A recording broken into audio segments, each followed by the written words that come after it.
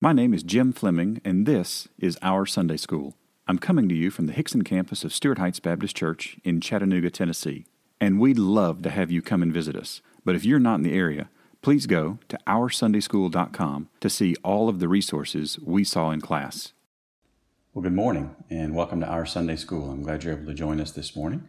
You got your Bibles. We're in Mark chapter 10 today, Mark chapter 10, and we'll be picking up in verse 6. But before we get there, I want to say good morning to some folks that have joined on with us this morning so far. So Barry Cole, good morning, Barry. The Barbers are here. Nina Gilchrist is here. Hey, good morning.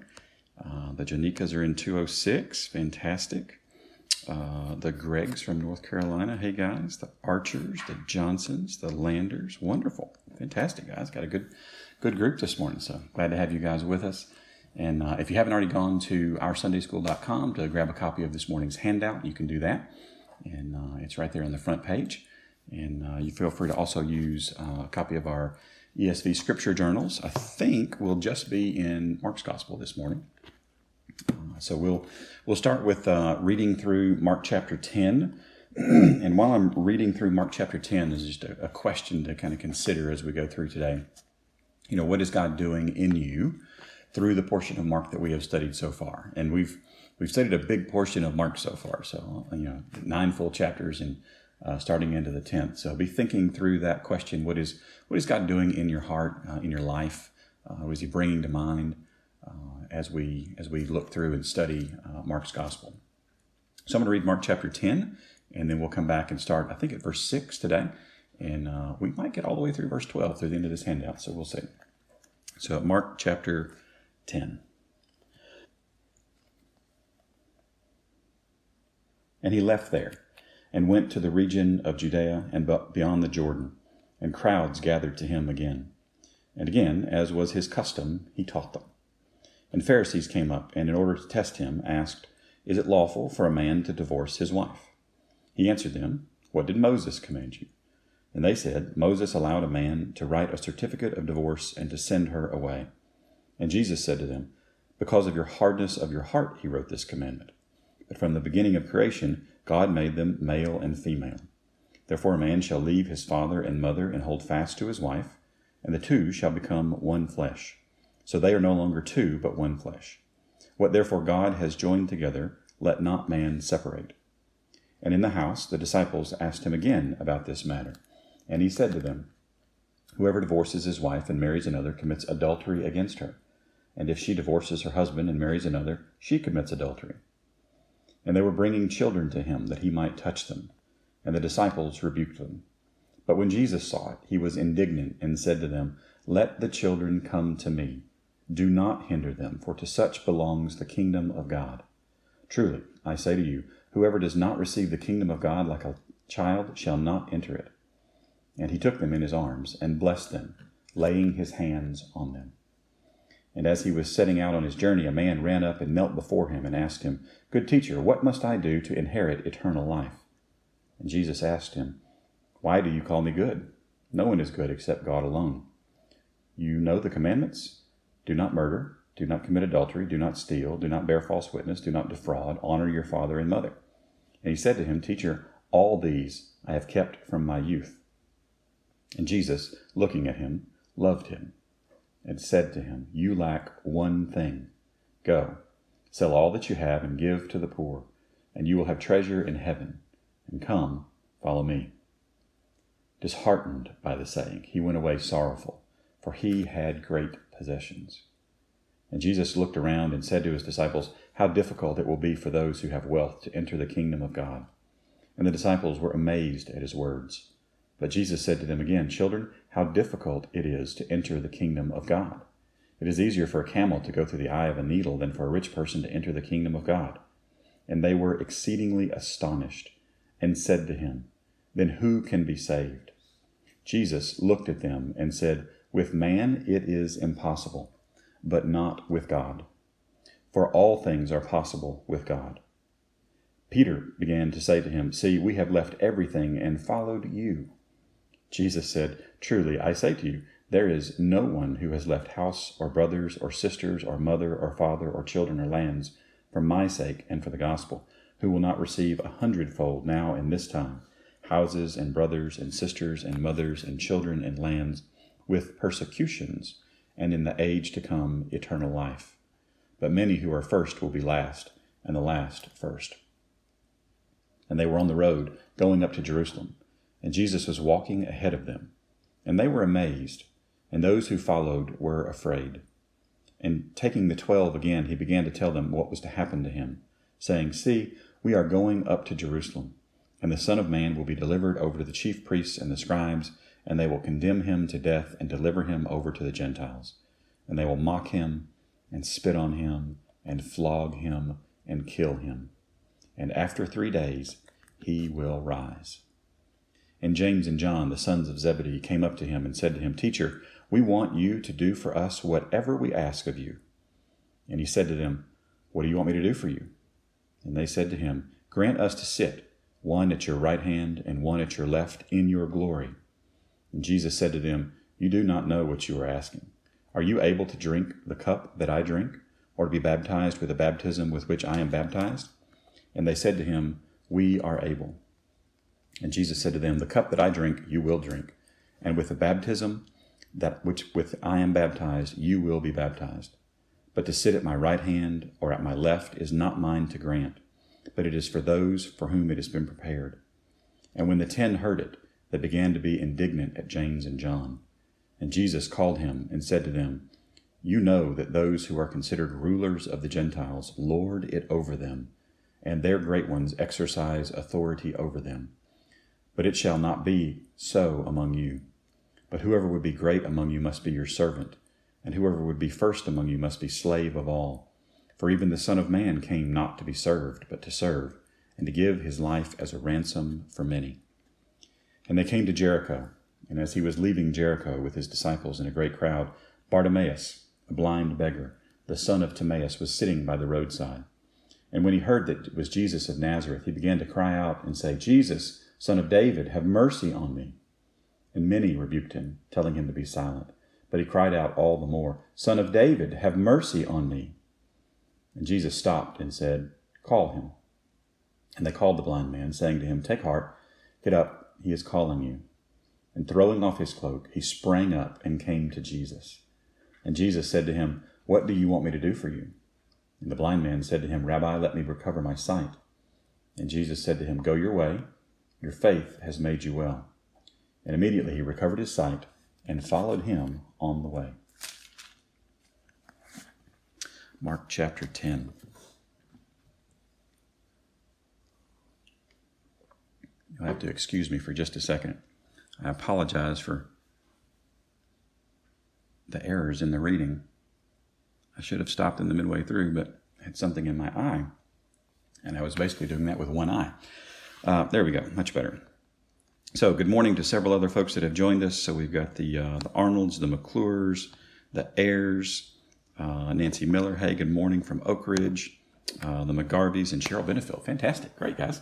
Glad to have you guys with us. So as I mentioned a few minutes ago, we're going to pick up in verse 6 this morning, looking to try to get through verses all the way through 12, the end of this particular handout. You can go to OurSundaySchool.com and grab the handout for today's lesson. So I'm going to start with verse 1 and just kind of remind us where we were. So, and he left there and went to the region of Judea and beyond the Jordan. And you remember, we're headed toward Jerusalem at this point. If you remember the map from a couple of weeks ago, I think it might have been last week.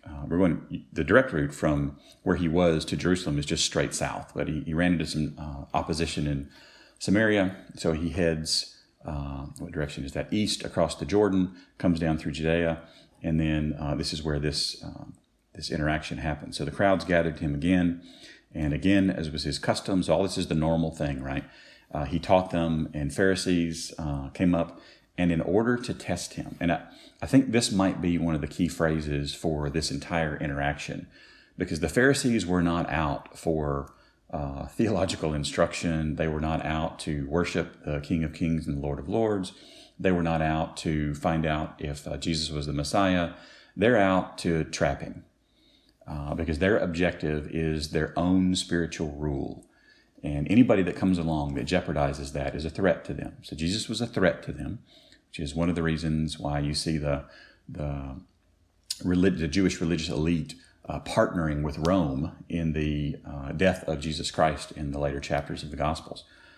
So that Jesus is a threat to them, and they're trying to find anything and everything they can to use against him in a court proceeding.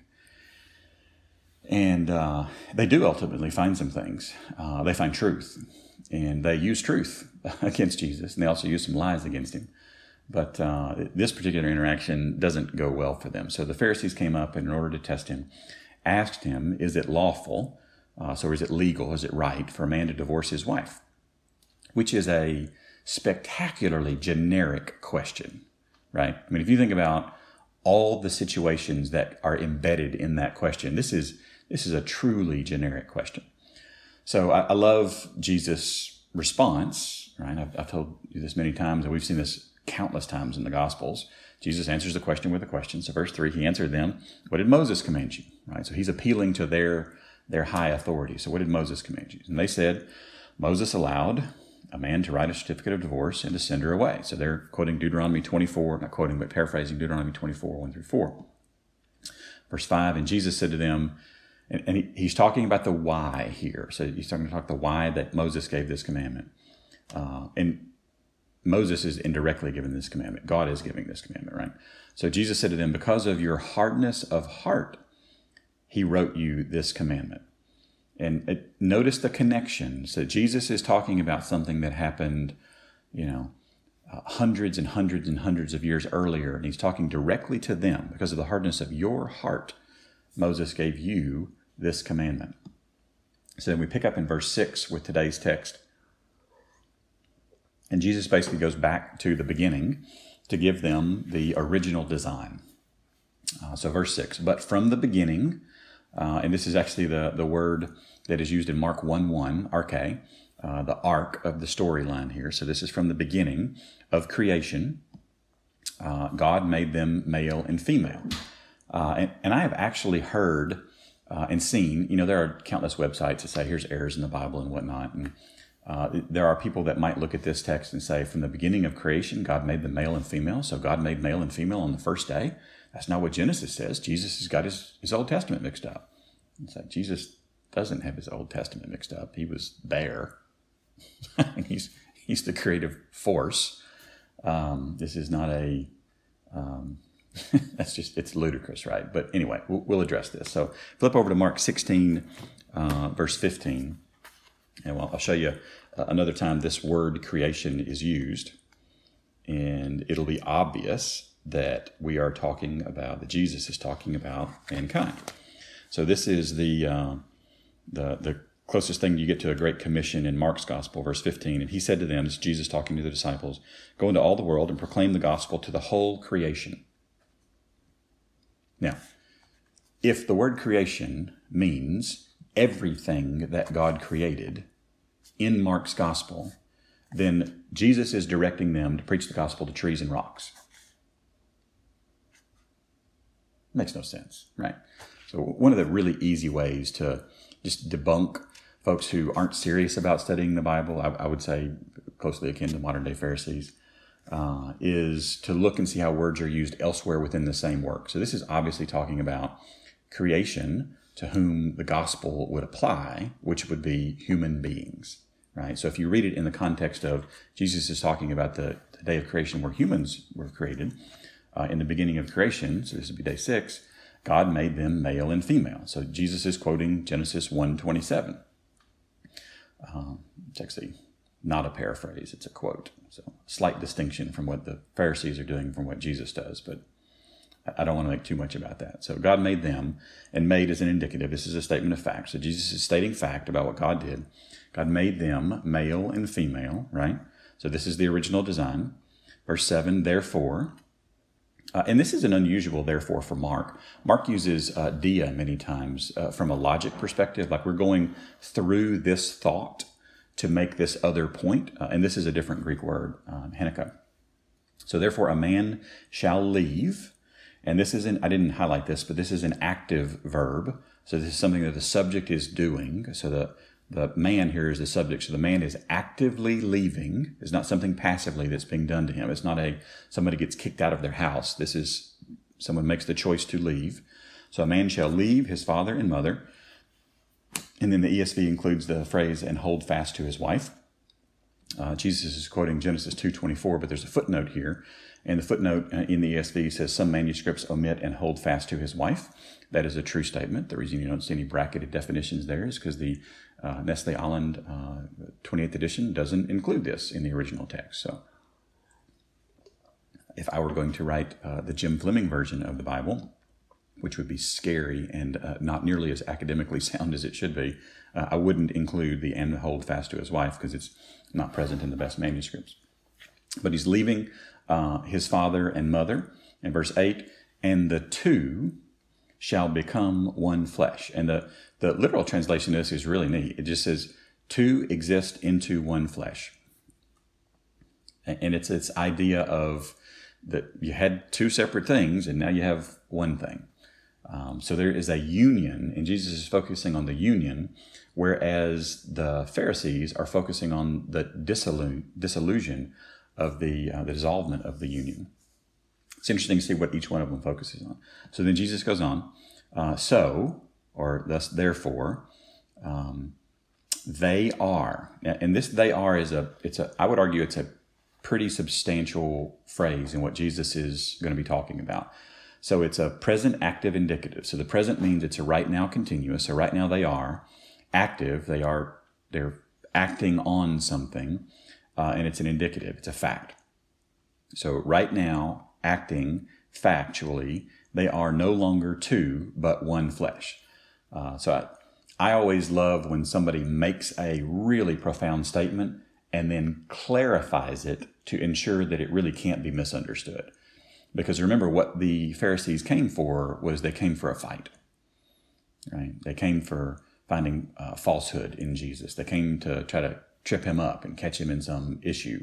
So Jesus makes a statement and he clarifies it because that intended audience at that time, his goal was to very clearly teach what the Bible had taught, what the Old Testament taught. So the two shall become one flesh. And then he goes on, verse 9, what therefore God has joined together. So this is a fact. So in this marriage act, God is the one that joins together.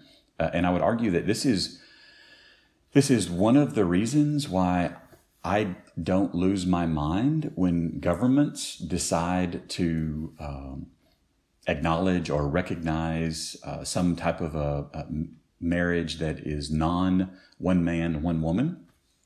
It's not government who marries people, right? It's God who joins people together, does the two into one flesh. God did not grant the government the authority to create one flesh from two people. That is God's. That is his domain.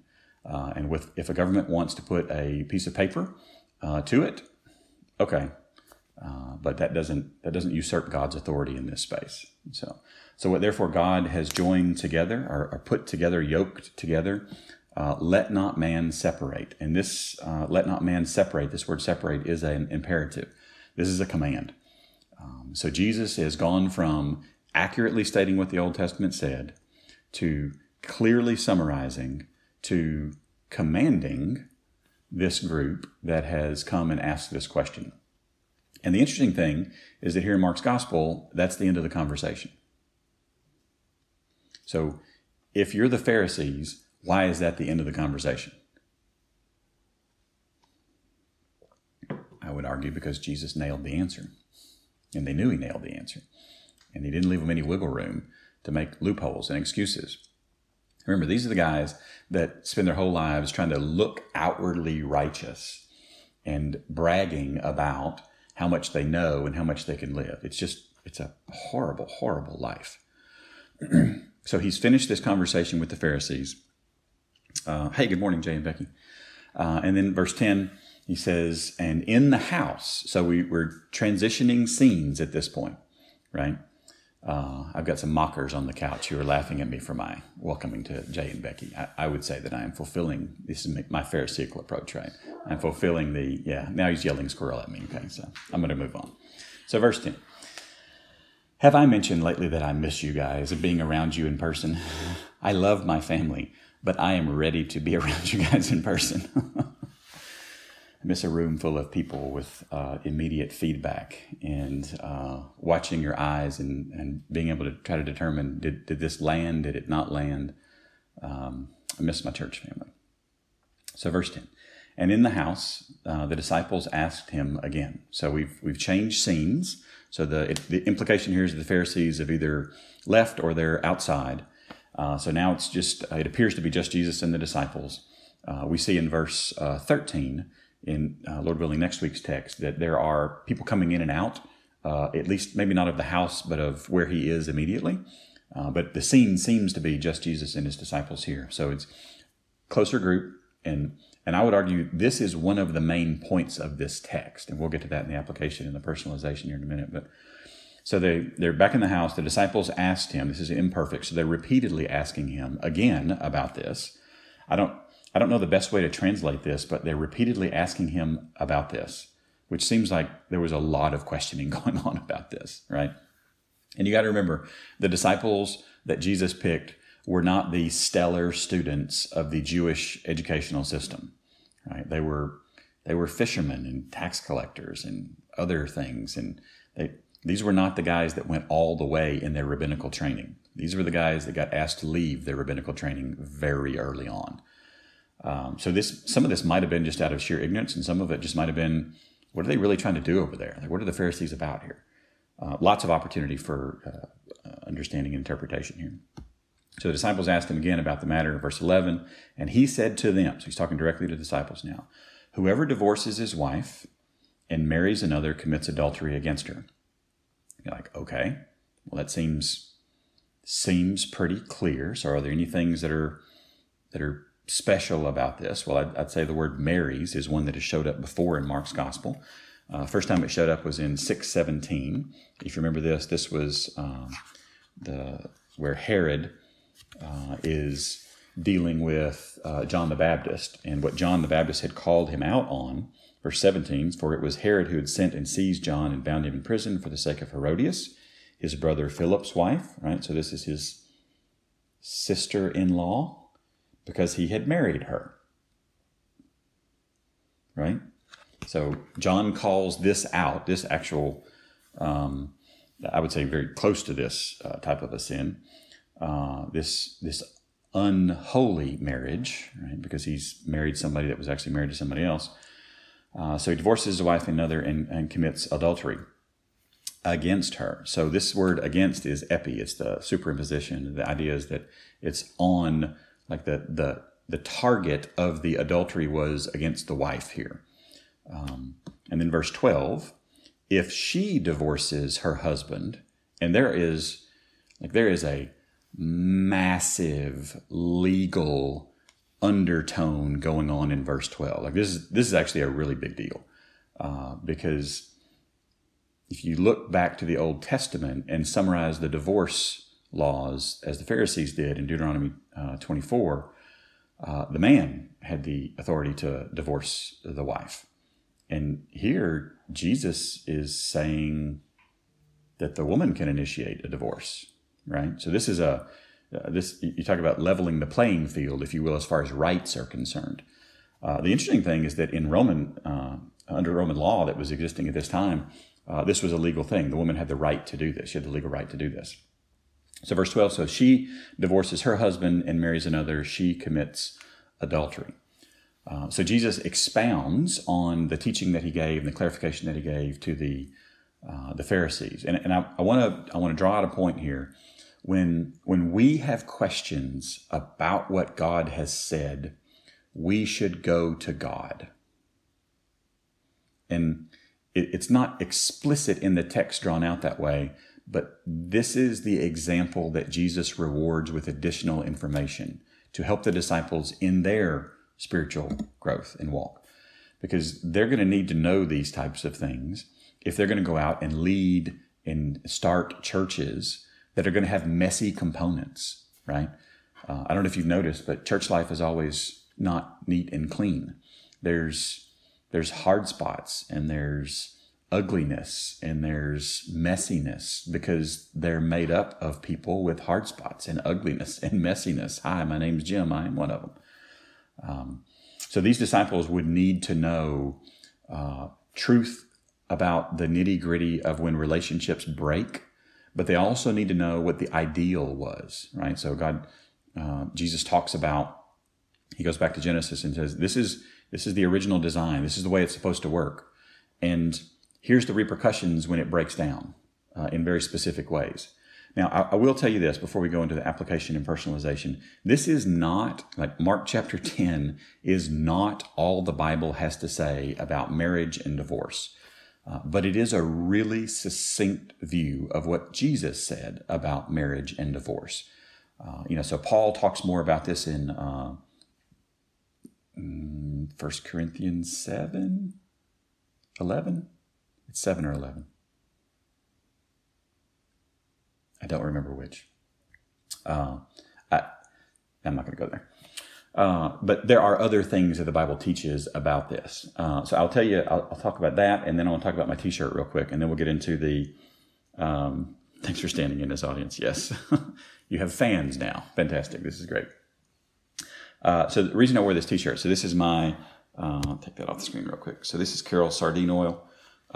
If you've somehow escaped the awful, horrible, hideous Netflix series Tiger King, it is one train wreck it's a train wreck inside of a train wreck on top of a train wreck, and another train is hitting it from two. I mean, it's horrible, and the drama all stems from this argument between a guy named Joe and a woman named Carol, and they just hate each other. I mean, with a deep, abiding passion. And I wore this shirt last week and this week to remind myself that the reason the Pharisees came up to Jesus and asked these questions and started this whole series of events is not for their spiritual growth. This is not an honest seeker. And one of the things I think Mark chapter 10 does is it lays out a series of people, and we go from truly, transparently dishonest seekers that Mark calls out as a dishonest seeker at the beginning of Mark chapter 10. And then we transition to the little children, right, who are coming, who are as honest as you can get, right? So this is the two ends of the spectrum. Then we transition over to, I want to make sure I get it right. Then we transition over to what's often referred to as the rich young ruler, and who thinks he's an honest seeker, perhaps. And then we transition over to the James and John, who are piously seeking something for their own consumption. And then we get to blind Bartimaeus, who we see in the outcome of getting what you want. Like, what did you do with what you wanted? He followed Jesus with it. That he actually was an honest seeker. So we see in Mark chapter 10 all these different pictures of people coming to Jesus and how he engages them. And he's got this benefit of knowing everything, right? So that's fantastic. We don't have that. We have to be, wise as serpents and harmless as doves in our interactions with people, always giving room and grace for repentance. But I just think Mark chapter 10 is a beautiful picture of all these different types of people coming to Jesus and how he engages with them and how he deals with each one of them. I would argue that might be one of the themes of Mark chapter 10, is how to engage with different people that come after information about God. So let's do some application and personalization. 1 Corinthians 7. Excellent. Thank you, Mr. Miss Greg. I appreciate that. I didn't know what the 7 was about there for a second. I thought 7. No, I've only got 5, but okay. So application number 1. So all 4 Gospels are necessary, which might seem like a really odd application to make right here. But if you remember the map from last week's lesson, we only find out that they cross the Jordan and go down through Judea because of Luke's Gospel. So it is good and helpful to read the Gospels together because you just get I'd say the personalization here is that read all the Gospels to get the complete picture. And I'm intentionally using the phrase complete picture because we have the complete picture that God wants us to have. I can't tell you how many times I read the Bible and I'm like, boy, I wish I'd known what happened right. And then I get about halfway through that thought and, yeah, I don't need that. I need exactly what God's given, no more and no less. I have this Bible, the Holy Spirit, the church. These are the things that God has given us. The Holy Spirit's not a thing. The Holy Spirit's a person, excuse me. This is what God has given us to know Him and obey Him rightly. And that is enough. So all four Gospels are necessary. Application point number 2, the why of a commandment matters.